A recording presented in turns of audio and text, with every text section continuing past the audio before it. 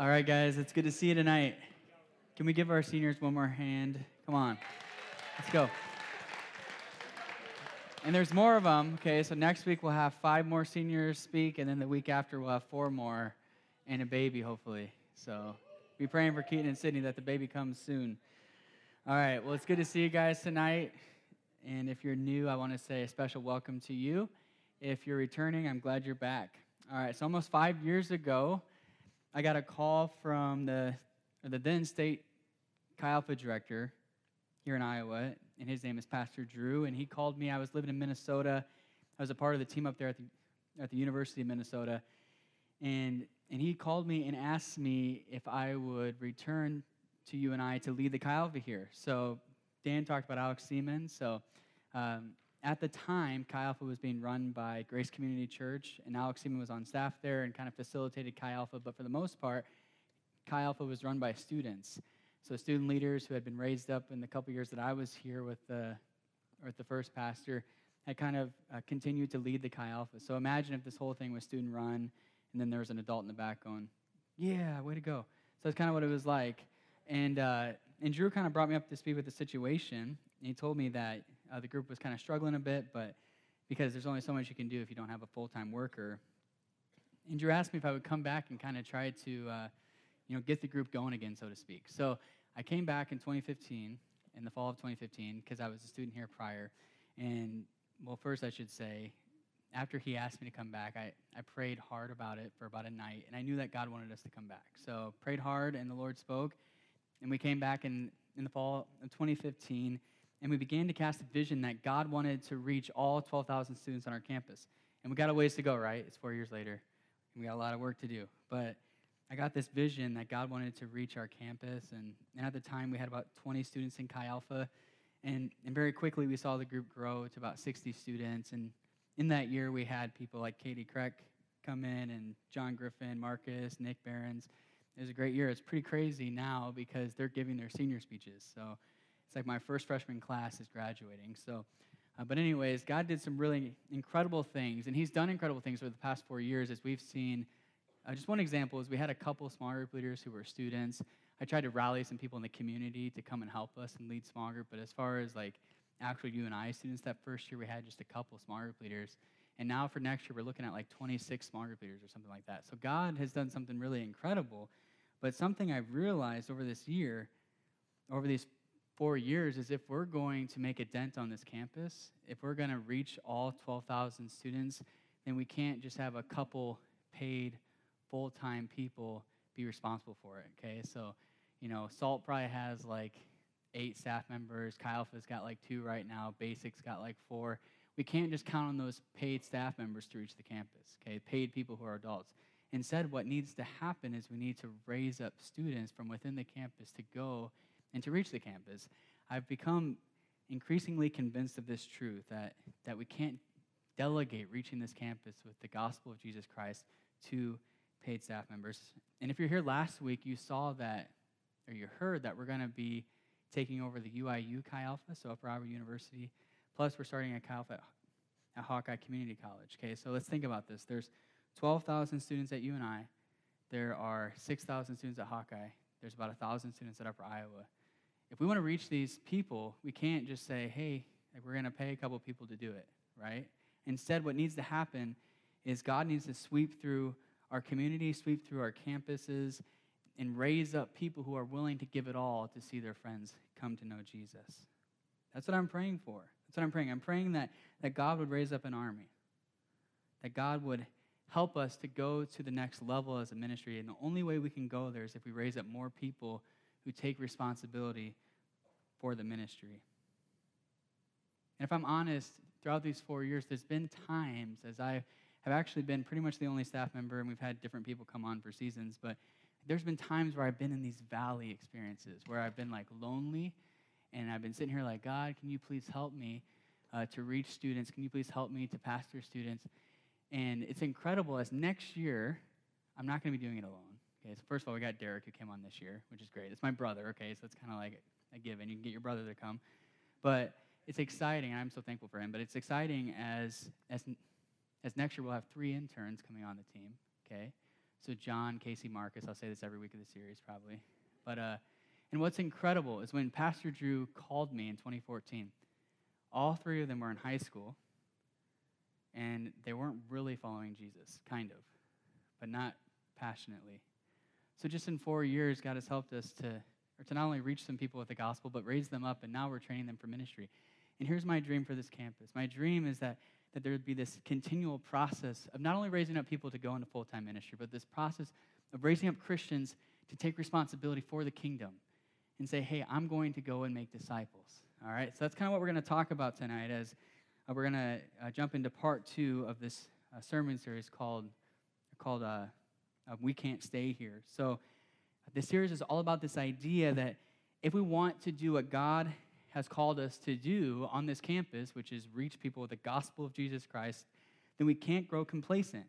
Instead, we have to constantly be on the move. Let's be a people on the move, sharing the gospel, loving our campus, and discipling people, which when I say discipling people, it's simply teaching people how to follow Jesus. This whole series is about this idea that if we want to do this, we have to live with urgency. And it's based on the story in the Old Testament of the Israelites and how they took the promised land. So God had freed them from Egypt. They were in slavery in Egypt, and he called them to take possession of this place called the promised land and to start a kingdom there. And we're looking in the book of Deuteronomy, so if you have your Bibles, you can turn there. It's like the 5th book of the Bible. And we're looking at this story and looking at how they took steps of faith to take the promised land, and we're applying it to how we can take steps of faith to see our campus come to know Jesus. Because our promised land is not conquering and taking over land. Instead, our promised land is seeing all 12,000 students at least get an opportunity to respond to the love of God. Okay, we can't make anybody respond to the love of God. But our responsibility in our promised land is that each of us would take the gospel to as many students as possible. Okay, so just a little background about this particular story.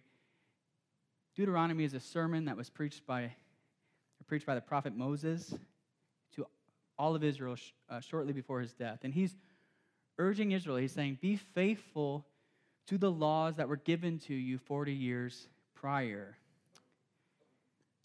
At the time of Moses' sermon that we read in Deuteronomy, the Israelites are on the border of the promised land, and they're getting ready to take the land and fulfill what God had called them to do. But here's the thing, 40 years ago, they did the same thing. They had come to the promised land, and they were going to take it, but then they got scared, and they didn't take the promised land. So then God said, I'm going to judge you, and you're going to wander the wilderness for 40 years, and then I'll let your children take the promised land. So now they're back to the promised land, and Moses is saying, you screwed it up the first time, don't screw it up again. He's saying we have to be faithful to what God has called us to do so we can take the promised land. In chapter 1 here, we see that the prophet Moses is recounting their journey up until this point. And it was a long journey, like I said. They were in Egyptian captivity, and then they just wandered around for 7 weeks until they came to this place called Mount Sinai, which is this picture here. No, it's actually not, but it's just a mountain. But Mount Sinai, they come to this place, and they encounter God, and they're given the laws, and they're told to love God with their whole heart. They have this intimacy with God on this mountain. But then Moses says, you can't stay at the mountain. Instead, now we have to go to the promised land. And like I said, they tried going once, it didn't work out, and they wandered for 40 years, and now they're trying to take it again. All right, so last week we looked at the first 8 verses of Deuteronomy 1, and I just want to read 2 of them. It says this in verse 6 and then verse 8. It says, the Lord our God said to us in Horeb that you have stayed long enough at this mountain, and see, I have set the land before you. Go in and take possession of the land that the Lord swore to your fathers, to Abraham, to Isaac, and to Jacob, to give to them and to their offspring after them. And through this text, we saw that although God has not called us to take possession of a land, he has called us to reach the students of this campus. And to do so, we cannot stay in our comfort zone. We cannot stay on the mountain. So sometimes here at Chi Alpha, there's mountaintop experiences, right? Like you encounter God in a cool way during worship. You're like, yeah, Jesus. But then you just want to stay there. But God calls you to go off the mountain and to go and reach your friends with the gospel. Every single one of us who are followers of Jesus are called to do that. So that's what we talked about last week. And now this week, we're going to talk about an important principle that we have to keep in mind as we try to reach this campus. Okay, so it's not only living with a sense of urgency and saying we can't stay at the mountain, but also there's something else. So let's read. We're going to pick it up in verse 9 through verse 18, and we'll see another very important principle if we're going to reach this campus. It says, at the time I said to you that I'm not able to bear you by myself. Okay, so Moses is recounting something that happened in the past where he came to this point where he said, I can't do this on my own. I can't lead you on my own. He says, the Lord your God has multiplied you, and behold, you are today as numerous as the stars of heaven. And may the Lord, the God of your fathers, make you 1,000 times as many as you are, and bless you as he has promised you. And then again, he's like, how can I bear by myself the weight and the burden of you and your strife? Choose for your tribes wise, understanding, and experienced men, and I will appoint them as your heads. And you answered me, the thing that you have spoken is good for us to do. So I took the head of your tribes, wise and experienced men, and I set them as heads over you, commanders of thousands, commanders of hundreds, commanders of 50s, commanders of tens, and officers throughout your tribes. And I charged your judges at the time, hear the cases between your brothers, and judge righteously between a man and his brother of the alien, or the alien who is with him. And there shall not be partial in your judgment, and you shall hear the small and the great alike, and you shall not be intimidated by anyone, for the judgment is God's. In the case that is too hard for you, well, then you can bring it to me, and I'll hear it. And I commanded you at that time the things you should do. All right, so tonight's message is called the burden. Okay, the burden. Moses talks about this burden that he had, and his burden was that he was trying to lead a ton of people on his own, and he needed an army of leaders to rise up and help him lead the Israelite people. All right, so let's pray, and then we'll jump into the teaching. All right, Jesus, we thank you for tonight. God, I thank you for these students. God, I pray that you'd raise up an army in this room. God, I pray that students would hear the call to be not only your followers and your disciples, but also your disciple makers. God, I pray that they would go out to this campus and bring the love of Jesus with them. God, I pray that you would compel us to not stay in our seats, so to speak, to not stay on the mountain, but to go to people who need your love. In Jesus' name, amen. All right. The first thing I want you to get from this text is this. God's dream is to fill the earth with disciples.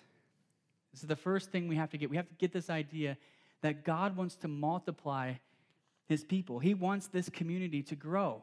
That's why we're in this room, because there's a lot of seats up there, seats over there. We can take the ropes down. I'm just waiting for you. We can take the ropes down on the sides. There are more people to reach. God wants to multiply his people. He never wants his people to stay stagnant. Instead, he wants them to multiply, to help others follow him. Yeah, like I said, we have 12,000 students here. We have 6,000 at Hawkeye. We have 1,000 at Upper Iowa. There's also 3.1 million people in the state of Iowa. There's 327.2 million people in the U.S. of A. And there's 7.53 billion people in the planet Earth, or on planet Earth. There's a lot of people out there, and God wants to reach them. God wants to use you to reach them. God wants to use me to reach them. There's 7.53 billion people who need, well, some of them are Christians, but there's a lot of those billions that need the gospel of Jesus Christ. And you may ask, how are we expected to care for all these people? There's billions of people. How can we care for them? Before Jesus left earth, he called us to this. He called us to make disciples of all nations, every nation. Jesus loves every nation. Jesus loves every race and ethnicity. He wants to see all kinds of people come to worship him. Heaven is going to be a place that is very diverse. As God is after every nation of the earth, there's no nation that is left. There's no nation that God doesn't care about. God has called us to make disciples of all nations. You know, Jesus said that. He said, go and make disciples of all nations, baptizing them in the name of the Father and of the Son and of the Holy Spirit, teaching them to observe all that I've commanded you. We are called to baptize people from every nation. We are called to disciple people from every nation. That's an even higher call than just trying to get people to pray a prayer and sit in a seat on a Tuesday night. So Jesus is not after getting all 7 billion people to pray a prayer of salvation. He's after you and me going and making disciples of the 7 billion people. There's a difference between just professing faith and being a disciple of Jesus. In the New Testament, what we see is that those who followed Jesus had to count a cost. They couldn't just follow him passively and sit in a seat once a week and then go home and live their life the same way. If they followed Jesus, they were putting a target on their back because the culture around them was opposed to the movement of Jesus, and they would be killed for their faith. In order to be a Christian in the first century, you had to be a disciple. You couldn't just pray a prayer and then just live the same way. You had to be all in. So Jesus has not called us just to get people to pray a prayer, but he's called us to raise up disciples. In Deuteronomy 1, 10, 11, he says this. He says, "The Lord your God has multiplied you, and behold, you are today as numerous as the stars of heaven. And may the Lord, the God of your fathers, make you 1,000 times as many as you are and bless you as he has promised you." So when Moses says this, he's pointing to a promise that God gave Abraham. And Abraham was like the father of the Israelite people, the first Israelite. Okay, he had a lot of kids, had a lot of kids, had a lot of kids. They became the Israelites. And God gave Abraham a promise in Genesis chapter 15. He said this. He said, and he brought him outside, and he said, "Look towards heaven and number the stars, if you are able to number them." And then he said, "So shall your offspring be." I believe that God wants us to go outside tonight, look at the stars, and believe the promise that the offspring of Chi Alpha are going to be more numerous than that. I believe he wants to send you out, not just to be a Christian, not just to get into heaven, but to send you out to go and help people follow Jesus. And as you help people follow Jesus, who then go and help people follow Jesus, who then go and help people follow Jesus, at some point your offspring will be more numerous than the stars. That's what God's called us to. He's called us to be a continuation of this promise. As anyone who professes faith in Jesus becomes a son or daughter of Abraham by faith. So you are a son or daughter of Abraham if you're a Christian. And he's called you to continue this process of multiplying the kingdom. And so tonight, the first thing I want you to get is the simple point that God wants to fill the earth with disciples. God is after people. God loves people. God is never not going to be about people, and he's never going to let us off the hook with going and reaching people with the gospel. The second point, God's dream for kingdom multiplication is too hard for us. It's too much for us to handle. This is the second thing we need to get. God has a big dream for kingdom multiplication, but we can't handle it on our own. Deuteronomy 1, 9 and 12 says, "At the time I said to you that I'm not able to bear you by myself. How can I bear by myself the weight and the burden of you and your strife?" So Moses had just got done telling them that it was time to take the promised land. However, he knew that if he was going to go the distance as their leader, if he was going to be their leader long term, if they were going to realize their full potential as a community, then he needed to raise up more leaders. There's another telling of the story in the book of Exodus. Sometimes the Bible does that, where it will tell a story twice. And it says it this way in Exodus 18. It says, "The next day Moses sat to judge the people, and the people stood around Moses from morning till evening." So imagine that, like you introverts. And Moses seemed like an introvert to me, but people are just around you all day long asking you questions. And then Moses' father-in-law saw all that he was doing for the people, and he said, "What it is that you are doing for the people?" Or says, "What is this that you are doing for the people? Why do you sit alone, and all the people stand around you?" And Moses said to his father-in-law, "Because the people come to me to inquire of God. And when they have a dispute, they come to me, and I decide between one person and another, and I make them know the statutes of God and his laws." And Moses' father-in-law said, "What you are doing is not good." He said, "You and the people will certainly wear yourselves out, for the thing is too heavy for you, and you're not able to do it alone." Guys, we need to heed what Jethro said to Moses. One person carrying the weight of the kingdom of God is never good. God has not called pastors to be the only ones that are going out, or small group leaders, or whatever. God's plan was not to designate ministry to a few paid workers. Instead, God wants to raise up everyday disciples to go and take leadership. Just like Moses, we must come to a realization as a community and as a movement that if we're going to connect the people to God that we want to, all the people we want to reach, if we want to help people inquire of God just like Moses did, then the burden of the kingdom cannot fall on a couple people. One person cannot bear the weight of multiplication. Instead, we need laborers who can go and reap the harvest. And we need an army. In Matthew chapter 9, verse 37 and 38, Jesus says this. He says, "Then he said to his disciples that the harvest is plentiful, but the laborers are few. Therefore, pray earnestly to the Lord of the harvest to send out laborers into his harvest." Jesus is saying that there's a harvest out there of people who would profess faith in Jesus if we would only go and be laborers and bring them the gospel. But the laborers are few. The Christians are many, but the laborers are few. The harvest is greater than the laborers. The harvest is greater than one person's ability. That's why Jesus knew that if we were going to reach the harvest, we had to pray for more laborers. And notice, he didn't ask them to pray for more people in the harvest. He's saying there's enough people in the harvest. There's enough people who will put their faith in Jesus if you go to them. Instead, he says, pray for more laborers, because there's not enough laborers to go out into the harvest field. There are unreached people groups all around the world, and they have no missionaries. There is no one willing to go to them. And God may be calling you to go to them. God may be calling some of you to go and give your life to reach unreached people groups that have never heard the gospel, that have never seen a Bible. The harvest is plentiful, but the laborers are few. The Christians who are willing to count the cost of discipleship are few. Guys, we need laborers in this place. We need laborers. We need to make a decision as a ministry that each of us are in the business of raising up more laborers, of praying for them and raising them up and calling people to God's dream for their life, which is to be a kingdom laborer who lays it all out there for him. God has not called you to be a Christian who sits in a seat once a week. He has called you to be a laborer for the kingdom of God. He's called you to be a part of the greatest story that's ever been told, to be a part of the rescue mission to save the earth. That's better than the Avengers Endgame. Come on. You are called to be an Avenger. Like, you watch those movies, you're like, oh, wow, that'd be so cool to be a superhero. God's called you to be like that, to go and save the earth. Come on, we have the best call in the world. But so many of us are caught up in trivial pursuits, and we're missing the call of God.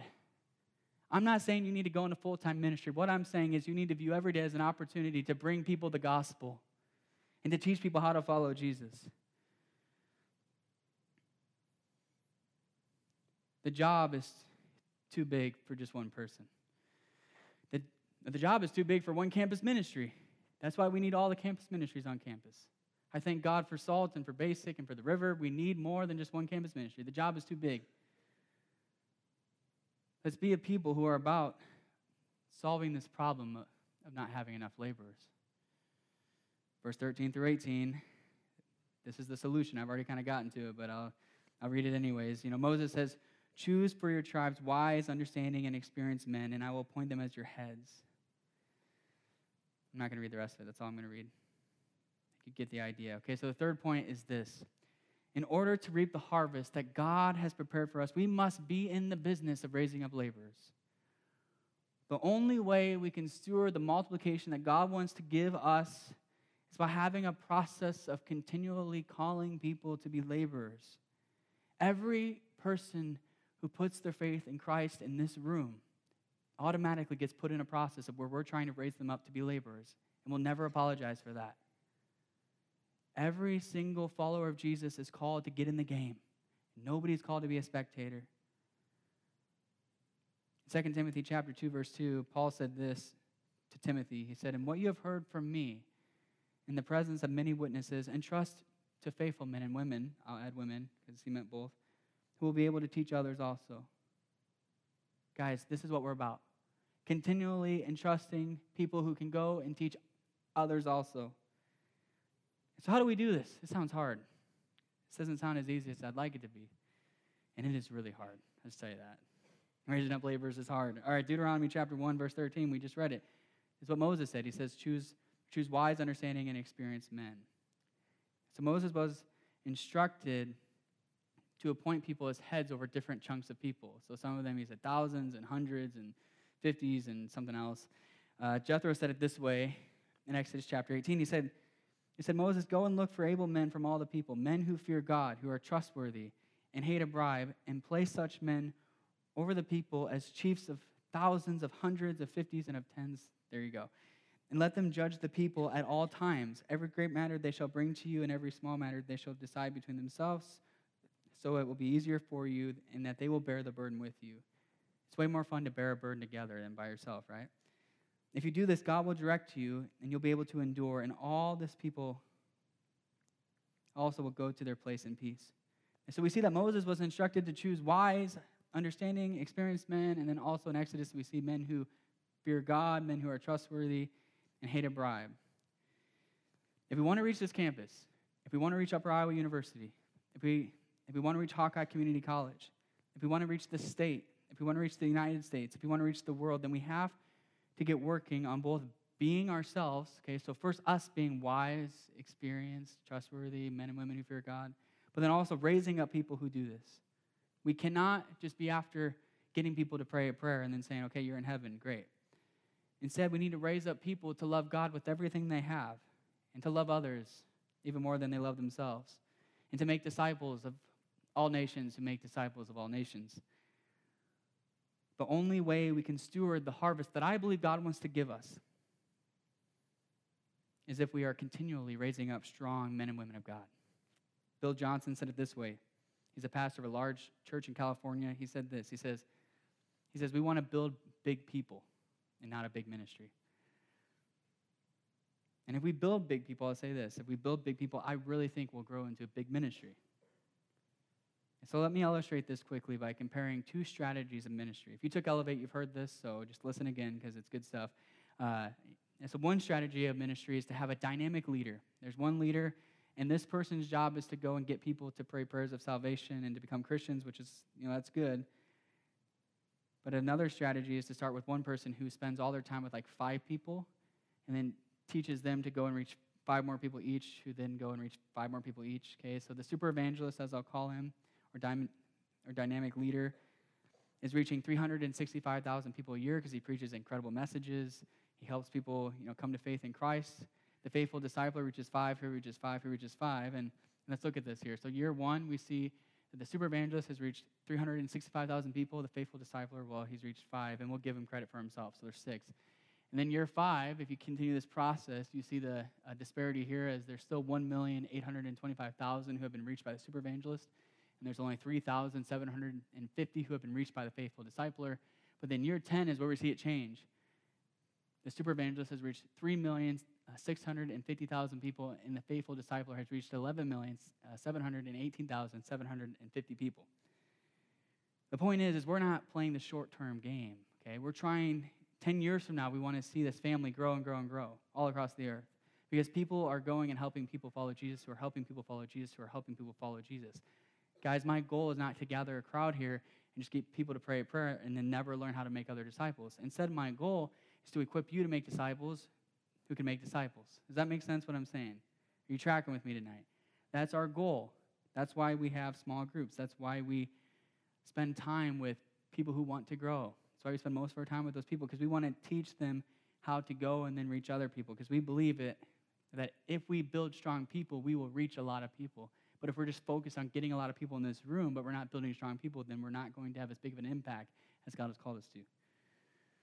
God can do more with 5 kingdom laborers than he can with 365,000 converts. I really believe that. 5 laborers has way more weight than 365,000 converts who sit in a seat. All right, so how does this apply to us as a ministry? All right, the first thing is this. I have a couple of things how it applies to us. First thing is we proclaim the gospel to anyone who will listen. Just before Jesus urged us to pray for more laborers, he was ministering to the crowd. So Jesus cared about the crowds, okay? Jesus cared about those 365,000 people. It says this in verse 35. It says, and Jesus went throughout all the cities and villages, teaching in their synagogues and proclaiming the gospel of the kingdom and healing every disease and every affliction. And when he saw the crowds, this is what happened in the heart of God, in the heart of Jesus. And I want to ask you, as you walk by the Union and you see crowds of people on this campus, does this happen to your heart? I pray that it would. I pray that it happened in my heart. It says this. He says, he had compassion for them because they were harassed and helpless like sheep without a shepherd. Jesus was passionate about meeting the needs of people. Jesus loves people. He was constantly on the move, teaching and preaching and healing. He had compassion for people who didn't know him yet. And he didn't even stay in one place for too long during his time because he only had 3 years and he wanted to get to as many people as possible. So like Jesus, we must be a community that is after these hearts. We must be a community who is compassionate and constantly trying to bring more people into the kingdom. And we must be a community who is about evangelism, because evangelism is this idea of getting people to put their faith in Christ. I'm telling you, there are people that are sitting next to you in your classes, people who are sitting next to you in the Union, people that work with you who, if you would share the love of God with them, they would respond and they would put their faith in him. And God is always going to call us to be people who are about those people who are constantly on the move, inviting people into relationship with God. The second application point is this. We focus not just on converts, but on raising up disciples, as I've made that point already tonight. Although we want to be all about preaching the gospel and meeting needs and inviting more people into the kingdom, we have to focus most of our efforts on building up disciples. And we will always call people to take up their cross and not just sit in a seat. And we know we won't change the world by just getting people to pray a prayer, but instead we'll change the world by teaching people to obey Christ, who can then go teach others to obey Christ. Although Jesus spent a lot of time with the crowds, he spent most of his time with three men, Peter, James, and John, his best friends. And he poured his life into them because he knew that if he could raise them up to be strong and to be disciple makers, that they could go and reach more people who reach more people. So as a ministry, we want to be like Jesus and build strong people, spend time with the same people over and over again, but at the same time, we're loving the crowds. Dr. Robert Coleman said it this way. He said, his concern was not with programs to reach the multitudes, but with men whom the multitudes would follow. I want you to be worth following. We're going to reach this campus. You need to be worth following. The third application point is this. We empower people to carry out the work of the ministry. As a ministry, we made a commitment from the very beginning to not leave the work of the ministry to paid staff, but instead to empower others to do the work of the ministry, to empower the students to do the work of the ministry. And this follows the model of Jesus. And in Luke chapter 10, he sent people out 2 by 2 to go and preach the gospel. So you think about the way we do small groups here at Chi Alpha. We send out small group leaders, typically 2 by 2, sometimes 3, but typically 2 by 2, to dorms all across this campus to plant the flag of Christ in those dorms and to be a representation of the kingdom of God in those dorms every Wednesday or Thursday night. That's why we're about doing that, because we believe that if we're going to reach our campus, we have to send people out to reach our campus. We can't do it on our own. So as a ministry, we made a commitment to empower small group leaders to be the pastors of their small groups. I really believe that if you're in a small group, your primary pastor is your small group leader. I'm also your pastor because I love you and I want to help shepherd you too. But your small group leader is your primary shepherd and pastor, because pastor means shepherd, right? And shepherd carries this imagery of taking care of sheep, okay?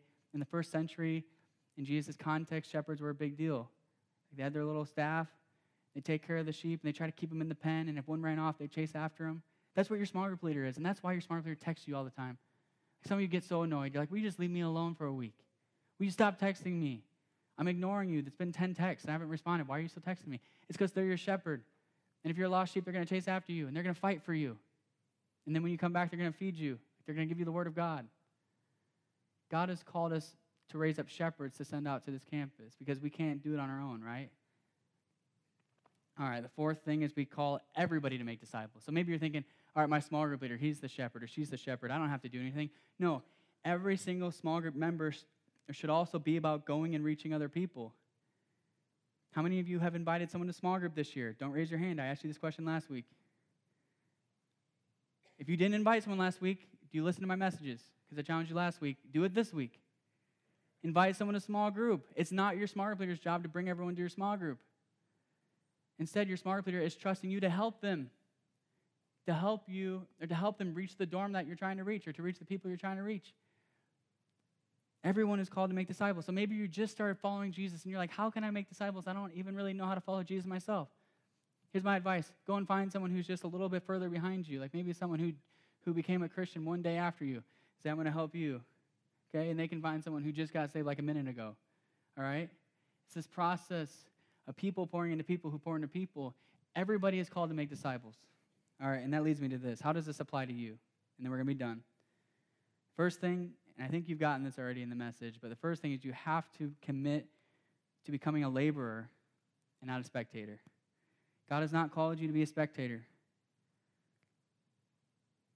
If you're not a follower of Jesus and you're part of Chi Alpha, I'm glad you're here. Be part of our community. And don't be afraid to jump in and serve. I don't care if you haven't professed faith in Christ yet. You can serve on the Connect team. You can welcome people. Jump in the game. If you're a follower of Jesus but not a small group leader, I encourage you to remember what I just said. And that's it. And that's that you're called to make disciples. You don't need a title to do that. Come alongside your small group leader and ask your small group leader how you can help them. Second thing is this. This is how this applies to you. Each of us must commit to being someone worth following. Can you be entrusted to teach other people, as Paul talks about in 2 Timothy chapter 2, verse 2? Are you one of the wise, understanding, experienced men or women that is talked about in Deuteronomy chapter 1? If you're not, strive for that. All of us should strive to be wise, experienced, understanding people who can go and help others. So what does this look like?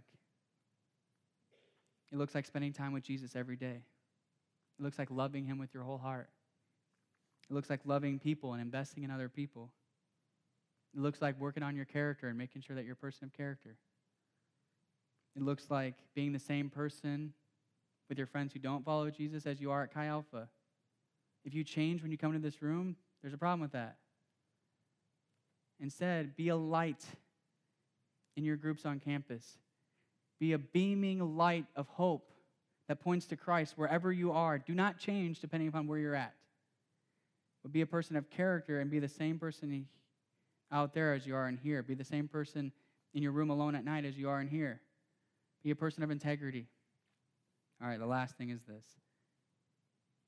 Apply this to your life in this way. Make a commitment to laying down your life for others. Make a commitment to do whatever it takes to love Christ and to help others do the same. Preaching the gospel is not just something I do on Tuesday nights. Every day you're preaching the gospel through the way you live on campus, through the way you love, through the things you say, through the things you say about Jesus. Every moment is an opportunity to preach the gospel. There's a chance you may be the only Bible that anyone reads on this campus as they watch you and see how you live your life.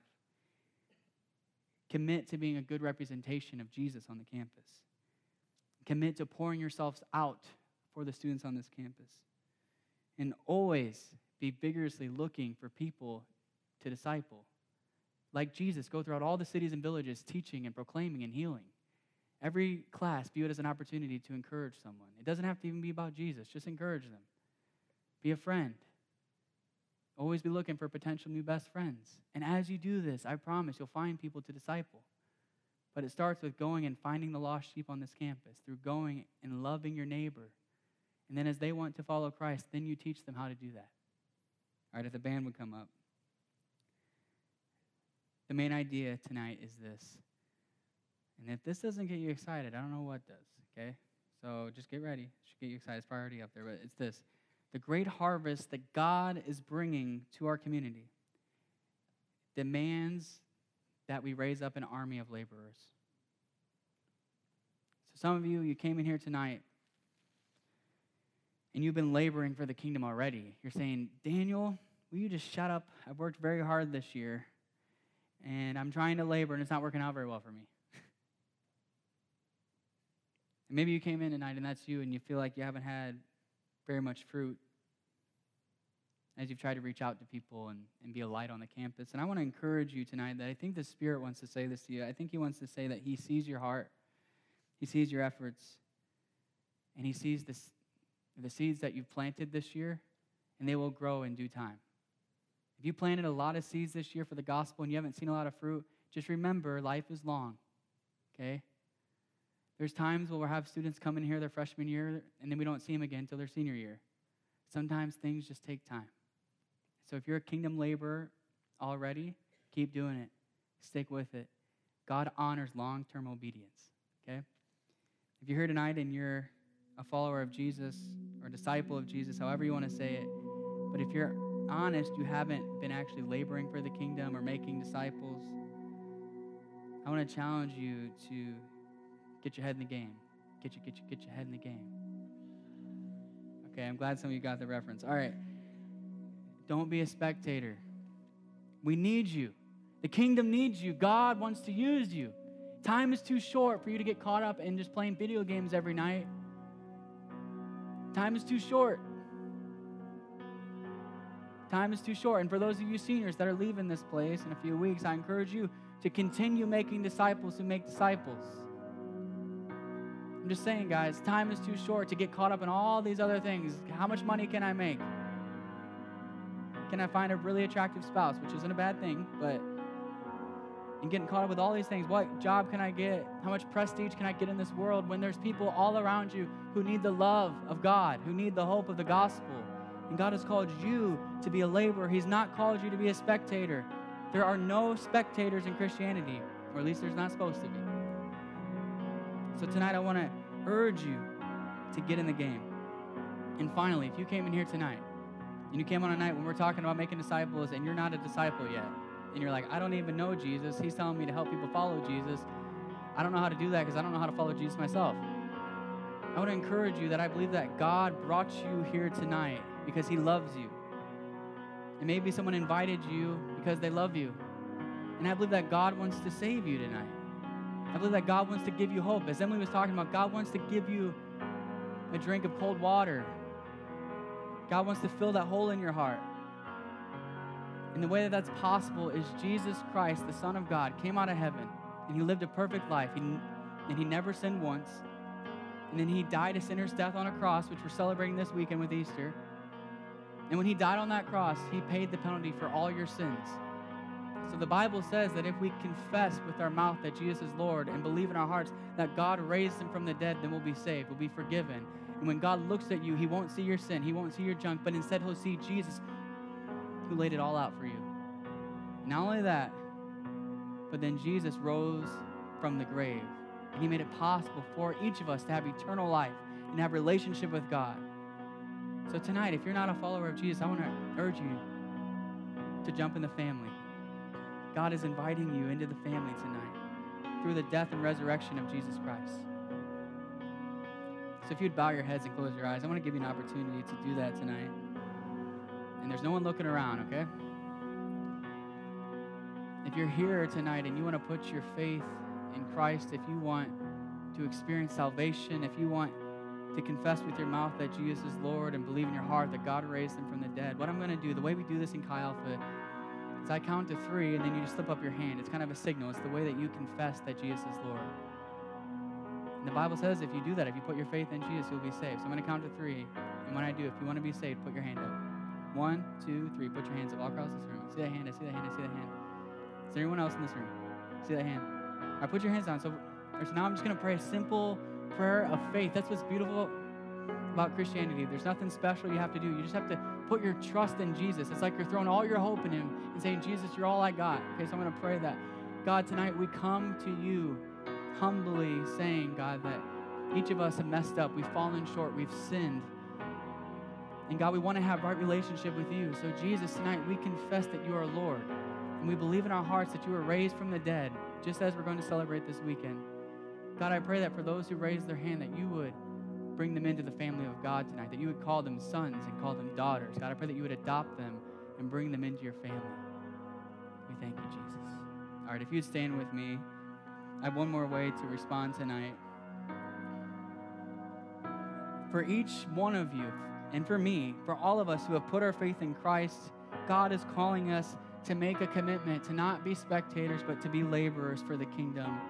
And tonight, I believe that God wants an army to rise up. I just believe that. I believe that God wants to raise up people to say, I'm going to give my life to see the nations come to know Jesus. And it starts right here on this campus. It starts at Hawkeye Community College. It starts at Upper Iowa University all the way up in Fayette.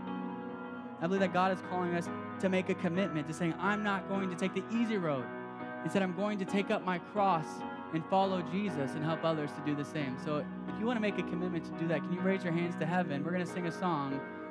And in your heart, I pray that as you worship, that you would just tell Jesus, I want to be used by you to help others follow you. All right, let's do this.